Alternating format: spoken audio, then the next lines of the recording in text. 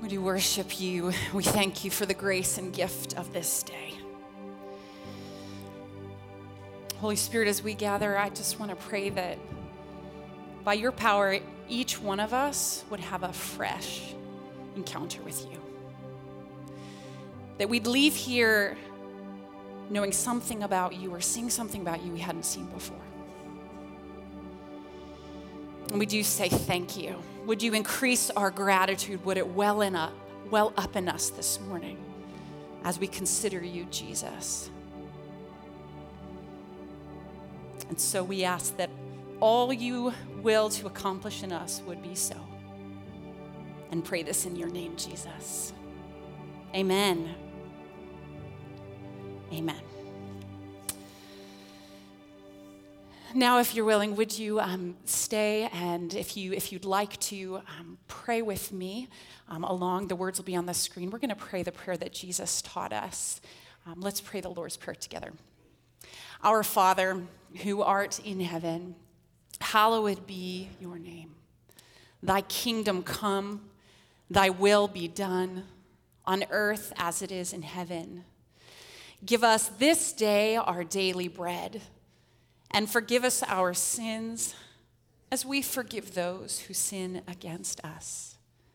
And lead us not into temptation, but deliver us from evil.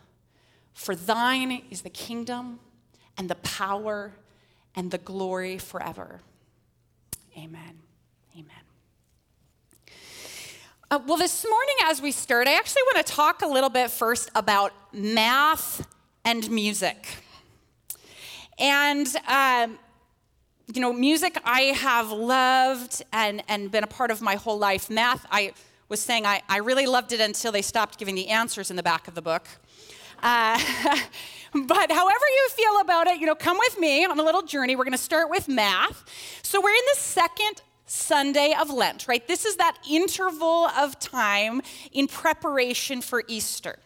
Now, if anyone in the room is willing to help me, especially maybe any kids in the room, you can pull out a device, a calendar. I want you to count how many days between Ash Wednesday, that was February 17, up to Easter Sunday. So through Saturday, April 3rd. So that's your assignment. If you want to take it, help me out and count those days.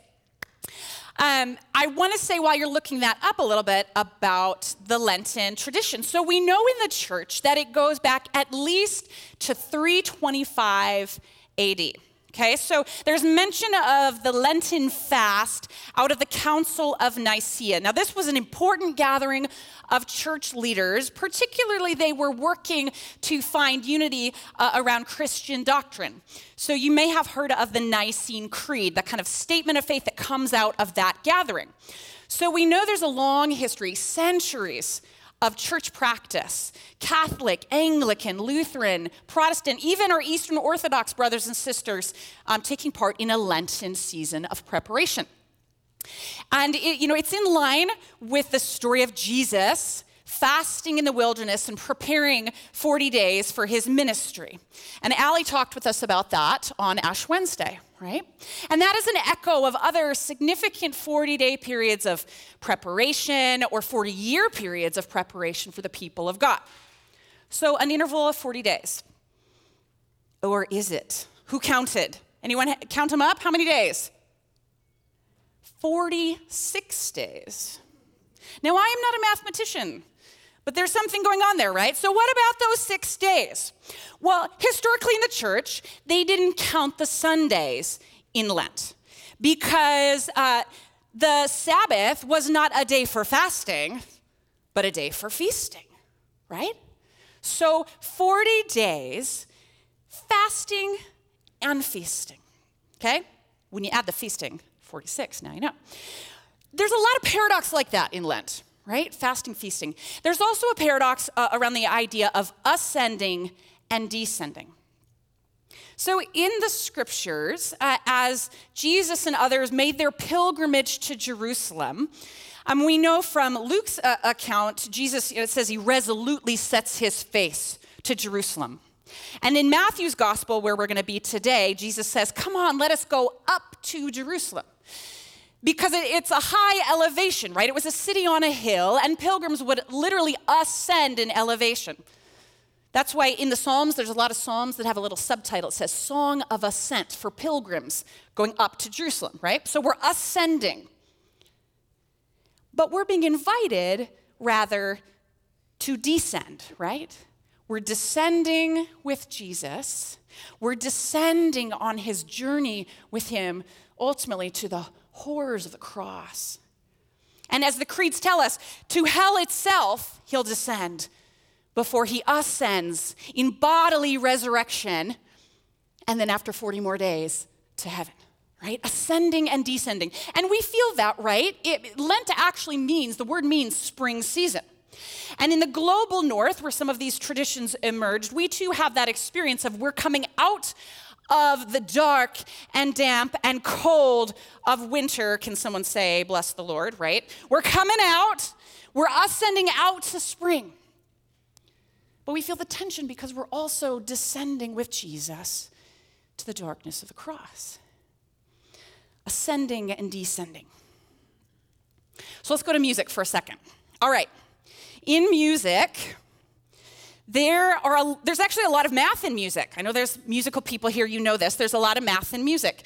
And one of the intervals of music that I want you to hear is this one. This is an interval called the tritone. 3 whole steps make up this ominous, kind of unresolved, scary sounding tone. And this tone, this interval was called the devil's tone for some centuries. Because in the Renaissance, the 15th, 16th centuries, they believed that all music should just be beautiful. That was the only appropriate way to honor and worship God in sacred music. So it was outlawed. You couldn't use that interval in music. Now there's all these different qualities to chords in music, right? So this is the major. It's cheerful, happy, uplifting. We have minor chords that are sad and mournful. We have the diminished. That's where that tritone sits, right there. And then we have a similarly unresolved but more expectant augmented chord. Okay, so let me give you a little aural picture of Lent. Okay, we get a lot of visual stimulation, but let me give you an aural picture. So Monday to Saturday, we're asking you to stay here. To stay in the uncomfortable, the unresolved, to descend with Jesus. And on a Sunday, you can ascend a little bit. We regather, we regroup, we worship God for what he's revealed, and we go back in the next week, right? So there's this rhythm, right? And then in Holy Week, we come to Maundy Thursday, right? The sadness of a Last Supper, a night of sorrow in a garden. We come to Good Friday, and the horrors of the cross, the silence of Saturday, and Easter Sunday, right? That's your aural picture of Lent. Keep that in your mind, okay? Keep that in mind as we go to our text for today, because we're going to the garden. We're going to Matthew chapter 26. And if you'd like to follow along, go ahead and grab your phone or your Bible. We're going to be in Matthew's gospel, just 11 verses today. And we're going to go to the story right after that mournful Last Supper. And in Passover, in the festival, you weren't supposed to leave the city limits of Jerusalem. And so the disciples and this entourage went and found one of their favorite spots to retreat by the Mount of Olives. It was a garden called Gethsemane. And Gethsemane literally means oil press. And as we go to the garden, it's late at night with the maybe warmth and the smell of the olive groves. We're going to see Jesus pressed in this story. And I want to invite you to pay attention primarily to Jesus. And as you do that, I want you to notice, what are you thinking about? What kind of piques questions or curiosity for you? And are there any emotions? Are there any feelings that start rising for you? Or maybe even you'll feel something, a sensation in your body. And I want you to notice as you pay attention to Jesus. starting at the 36th verse. Then Jesus went with his disciples to a place called Gethsemane. And he said to them, "Sit here while I go over there and pray." He took Peter and the sons of Zebedee, that's James and John, he took them along with him, and he began to be sorrowful and troubled. Then he said to them, "My soul is overwhelmed to the point of death. Would you stay here and keep watch with me?"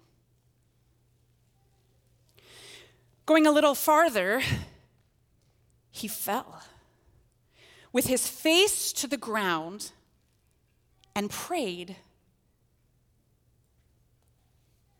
"My Father, if it is possible, may this cup be taken from me. Yet not as I will, but as you will." Then he returned to his disciples, and he found them sleeping. "Couldn't you men keep watch with me for 1 hour?" he asked Peter. "Watch and pray so that you will not fall into temptation. The spirit is willing, but the flesh is weak." And he went away a second time and prayed, "My Father, if it is not possible for this cup to be taken away unless I drink it, may your will be done." He came back again. He found them sleeping. Their eyes were heavy. So he left them and went away once more and prayed the third time, saying the same thing. Then he returned to the disciples and said to them, "Are you still sleeping and resting? Look, the hour has come, and the Son of Man is delivered into the hands of sinners. Rise, let us go. Here comes my betrayer."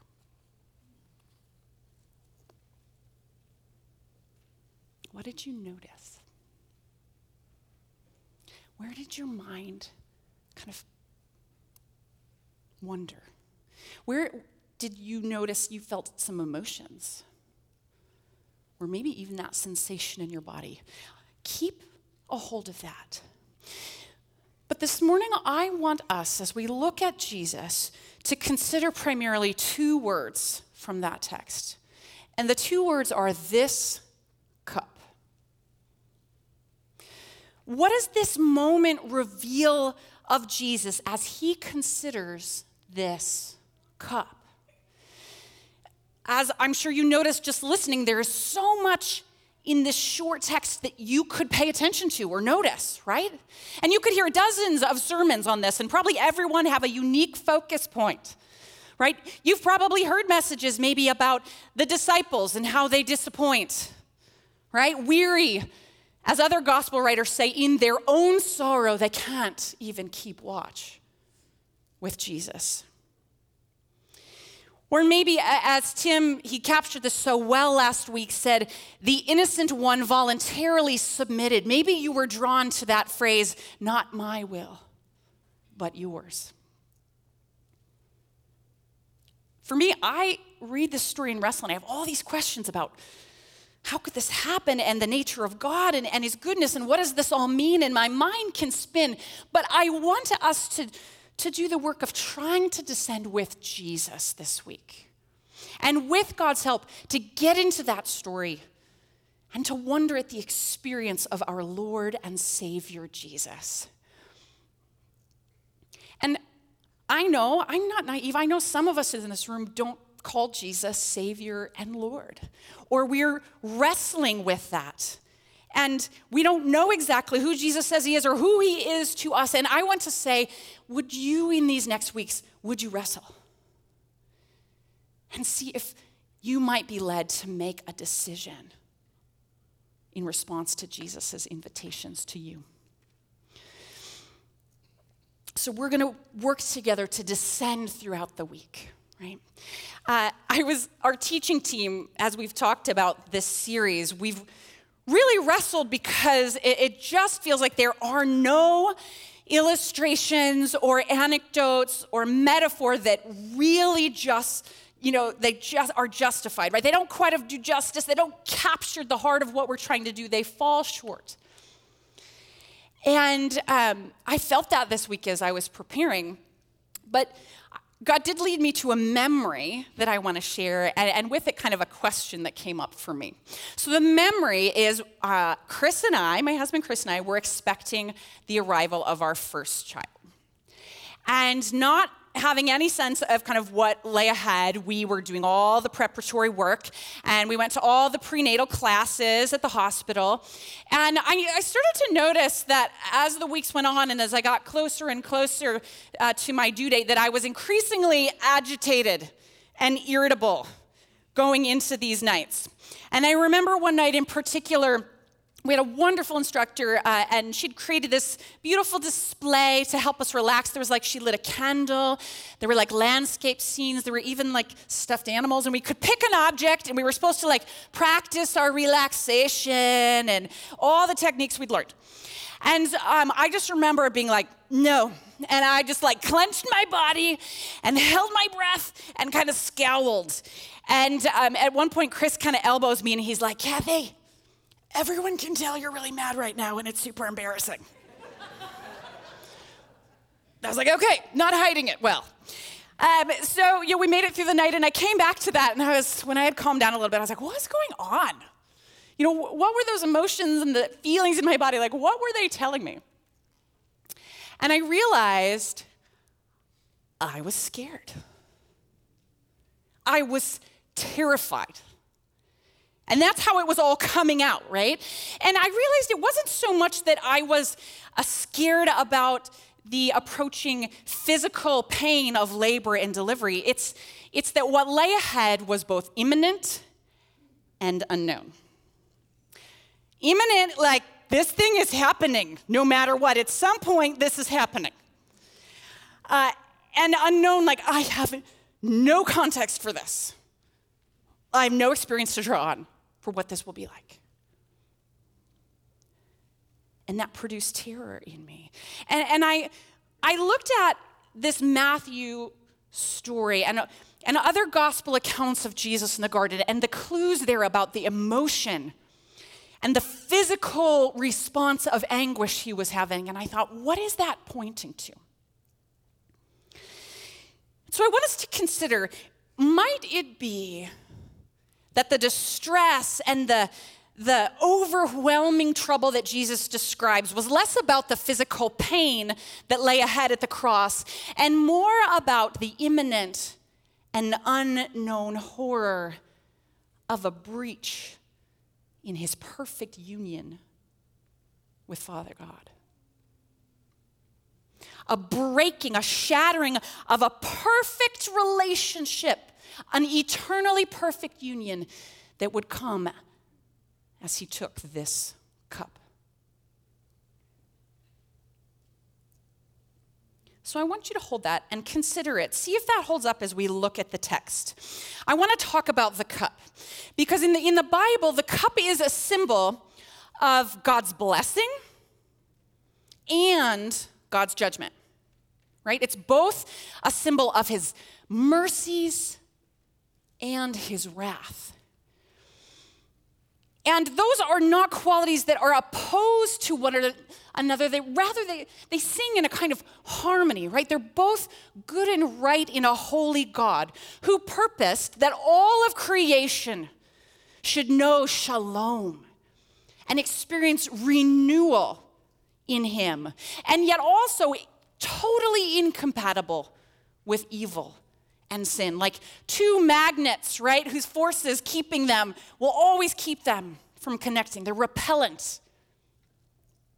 And in the cup of blessing, I'd say this is the cup we most often imagine, right? In the story just before this of that Last Supper, right? Jesus, it's a holiday celebration, but it was a bittersweet one. And he took the cup and he blessed it. And then he gave it, right? He gave it to his friends and his family. And he gave it to those who would betray him and disown him. Paul describes this as a cup of blessing, right? In Corinthians, he writes, the cup of blessing that we bless is it not a participation in the blood of Christ. It's a communion. It's a blessing poured out. But Jesus in the garden, this is not that cup. If you want to turn with me, I want to go back to Isaiah where Tim had us last week. We're going to go a couple chapters earlier to Isaiah 51 that talks about this cup vividly. I'm going to start at verse 17. So the prophet writes, "Awake, awake, rise up, Jerusalem, you who have drunk from the hand of the Lord, the cup of his wrath. You who have drained it to its dregs, the goblet that makes people stagger." Going to 19. "These double calamities have come upon you. Who can comfort you? Ruin and destruction, famine and sword. Who can console you? Your children have fainted. They lie in every street corner like antelope caught in a net. They're filled with the wrath of the Lord, with the rebuke of your God." The listener would be heartened to keep listening because the prophet will say a couple verses later, the sovereign Lord speaks and says, "See, I've taken out of your hand the cup that made you stagger. From that cup, the goblet of my wrath, you will never again drink." You see, that cup that was rightfully in our hands has been passed to Jesus. And imagine what he experiences when he peers in. Maybe you recall, when I spoke about a month ago, I brought back an image Pastor Kevin had used about a cup, right? And this phenomenal truth that God, because of what Christ has done, invites us to know him in the fullness of who he is. And we had a little cup, right? And the image is that when you go to the ocean, you don't just get a little bit of the ocean in your cup. But mysteriously, all of who God is can fill us, right? Can fit in that cup. And I want you to contrast that, because in this cup, in our story, it's not just that there's a little bit of evil scooped up in this cup. It's that all evil that was and is to come fits in there. All evil, every deception, every act of exploitation, every degrading thought, all acts of greed, all oppression, all sins of commission and omission, all evil that was, is, and is to come is in that cup. And you hear Jesus saying in the text, you remember what he said, "If it is not possible for this cup to be taken away unless I drink it," and he does. Every drop. And in taking it in, the scriptures say that Jesus was made sin for us, that we might become the righteousness of God. J. Oswald Sanders says it this way. He says that Jesus drank a cup of wrath without mercy, that we might drink a cup of mercy without wrath.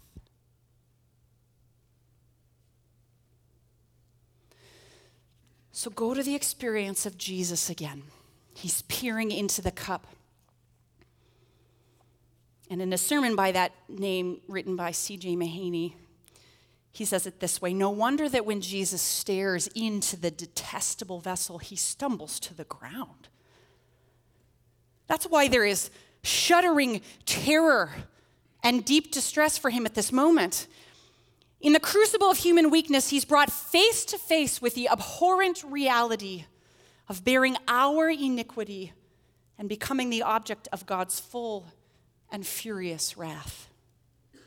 What Jesus recoils from here is not an anticipation of the physical pain associated with crucifixion. Rather, it's a pain infinitely greater, the agony of being abandoned by Father. And Jesus, knowing the hour for his death is fast approaching, has come here in need as never before of his Father's comfort and strength. And instead, hell, utter separation from God, is thrust in his face.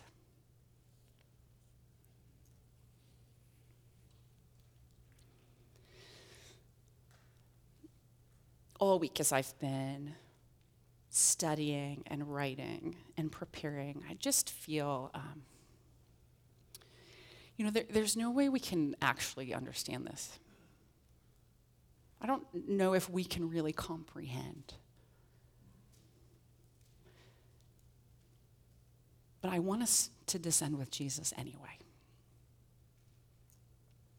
Right? When I think about the very best of my relationships, like the most loving and pure and loyal and lasting, there is nothing that comes close to the perfect eternal union that God had, Father, Son, and Spirit. It doesn't even come close.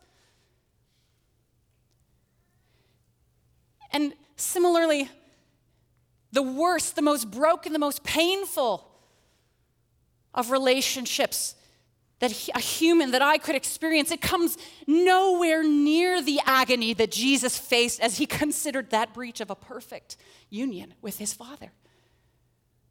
I can't even get there. But I think Jesus wants us to descend with him nonetheless.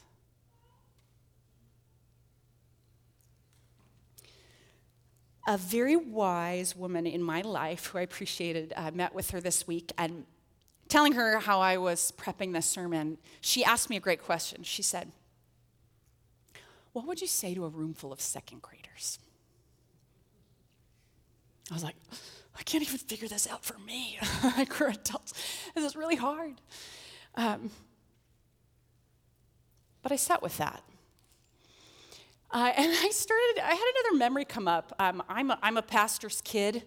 And when I was little, my dad pastored in these rural parishes, and we had a tradition in our liturgy of the children's sermon. Did anybody grow up with a children's sermon? A few of us, okay. So at some point in the liturgy, there'd be a pause, and the kids would be invited to come forward and sit on the ground and hear a message that was aimed at their understanding. And as a pastor's kid, we always had to go up, which I was like, oh, okay, Sometimes we were the only kids in these small churches, too. But every now and then, we'd be lucky and there'd be some more kids. And as a parent, if you've been a parent in a church like this, you were mostly just hoping, please don't let it be my kid who picks their nose the whole time, or like starts disrobing in front of the church. And so you'd kind of sit, and the pastor would come down and get closer. And, okay, room, I might have some second graders in here, but everybody else, suspend your disbelief. You're now second graders, okay? Go with me. So if you were sitting here, you just heard a message like this, I might say, not too long before Jesus and this very sad story you just heard, there's another story where Jesus was at church too. But this day at church, something bad happened.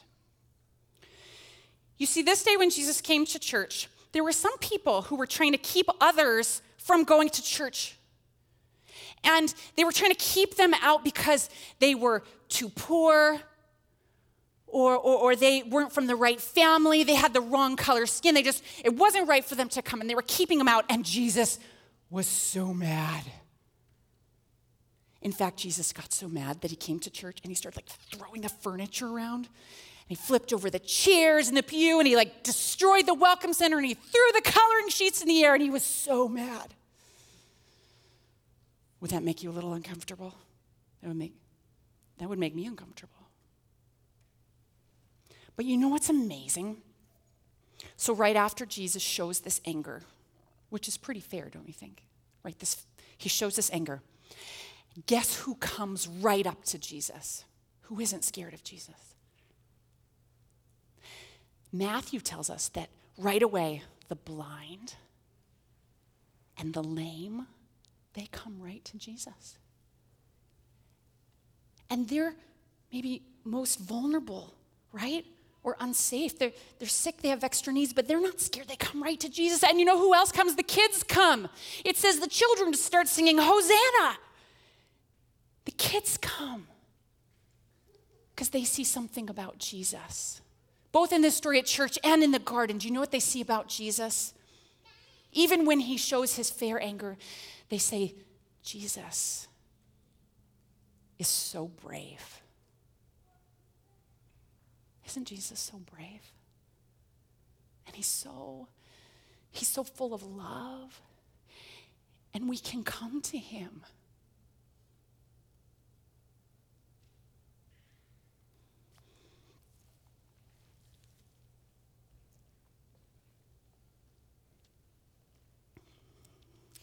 Today is a day of feasting. And we're going to thank Jesus that he's so brave. When he looked in that cup, he's so brave and so full of love. We're going to thank him. And this week, descend with him, right? Each week in both rooms, we're asking just a few core questions. We're saying, what is one way that you can kind of take something out of your life or add something in your life so that you could better journey with Jesus? And for me, and I'd commend this to you, I'm going to try to connect my considering Jesus with a physical activity. So for me, every time this week that I go up and down the stairs, I'm going to try to think of the descent of Jesus, right? Or the ascent to Jerusalem. Or maybe you are a student, you're walking the hallways between class or walking across campus. Think about the journey of Jesus when you walk. Where every time you take a drink, would you think about this cup? The worship team can come on up. And as we're considering those things, I want to pray for you in a moment. And I also want to say, today is a feast day and we ascend. So maybe you're going to go out and play at the Winter Wonder. You're going to go snowshoe and play in the mud. And you can be just as with Jesus in that. And consider how our God is so full of joy and so full of sorrow. Can I pray for us as we end? Let's pray.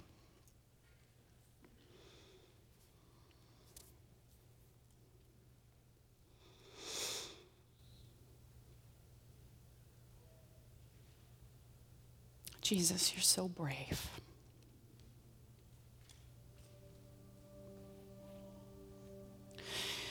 And it's hard to descend and to consider our own evil, let alone what it cost you to drink it all in. But with your help, we want to be courageous too. We want to descend with you. And however we've encountered you this morning, even when words fail us, we can still say, thank you, Jesus. So we bring our courageous thank you and love and lift it as a worship and an offering to you. Let's worship together.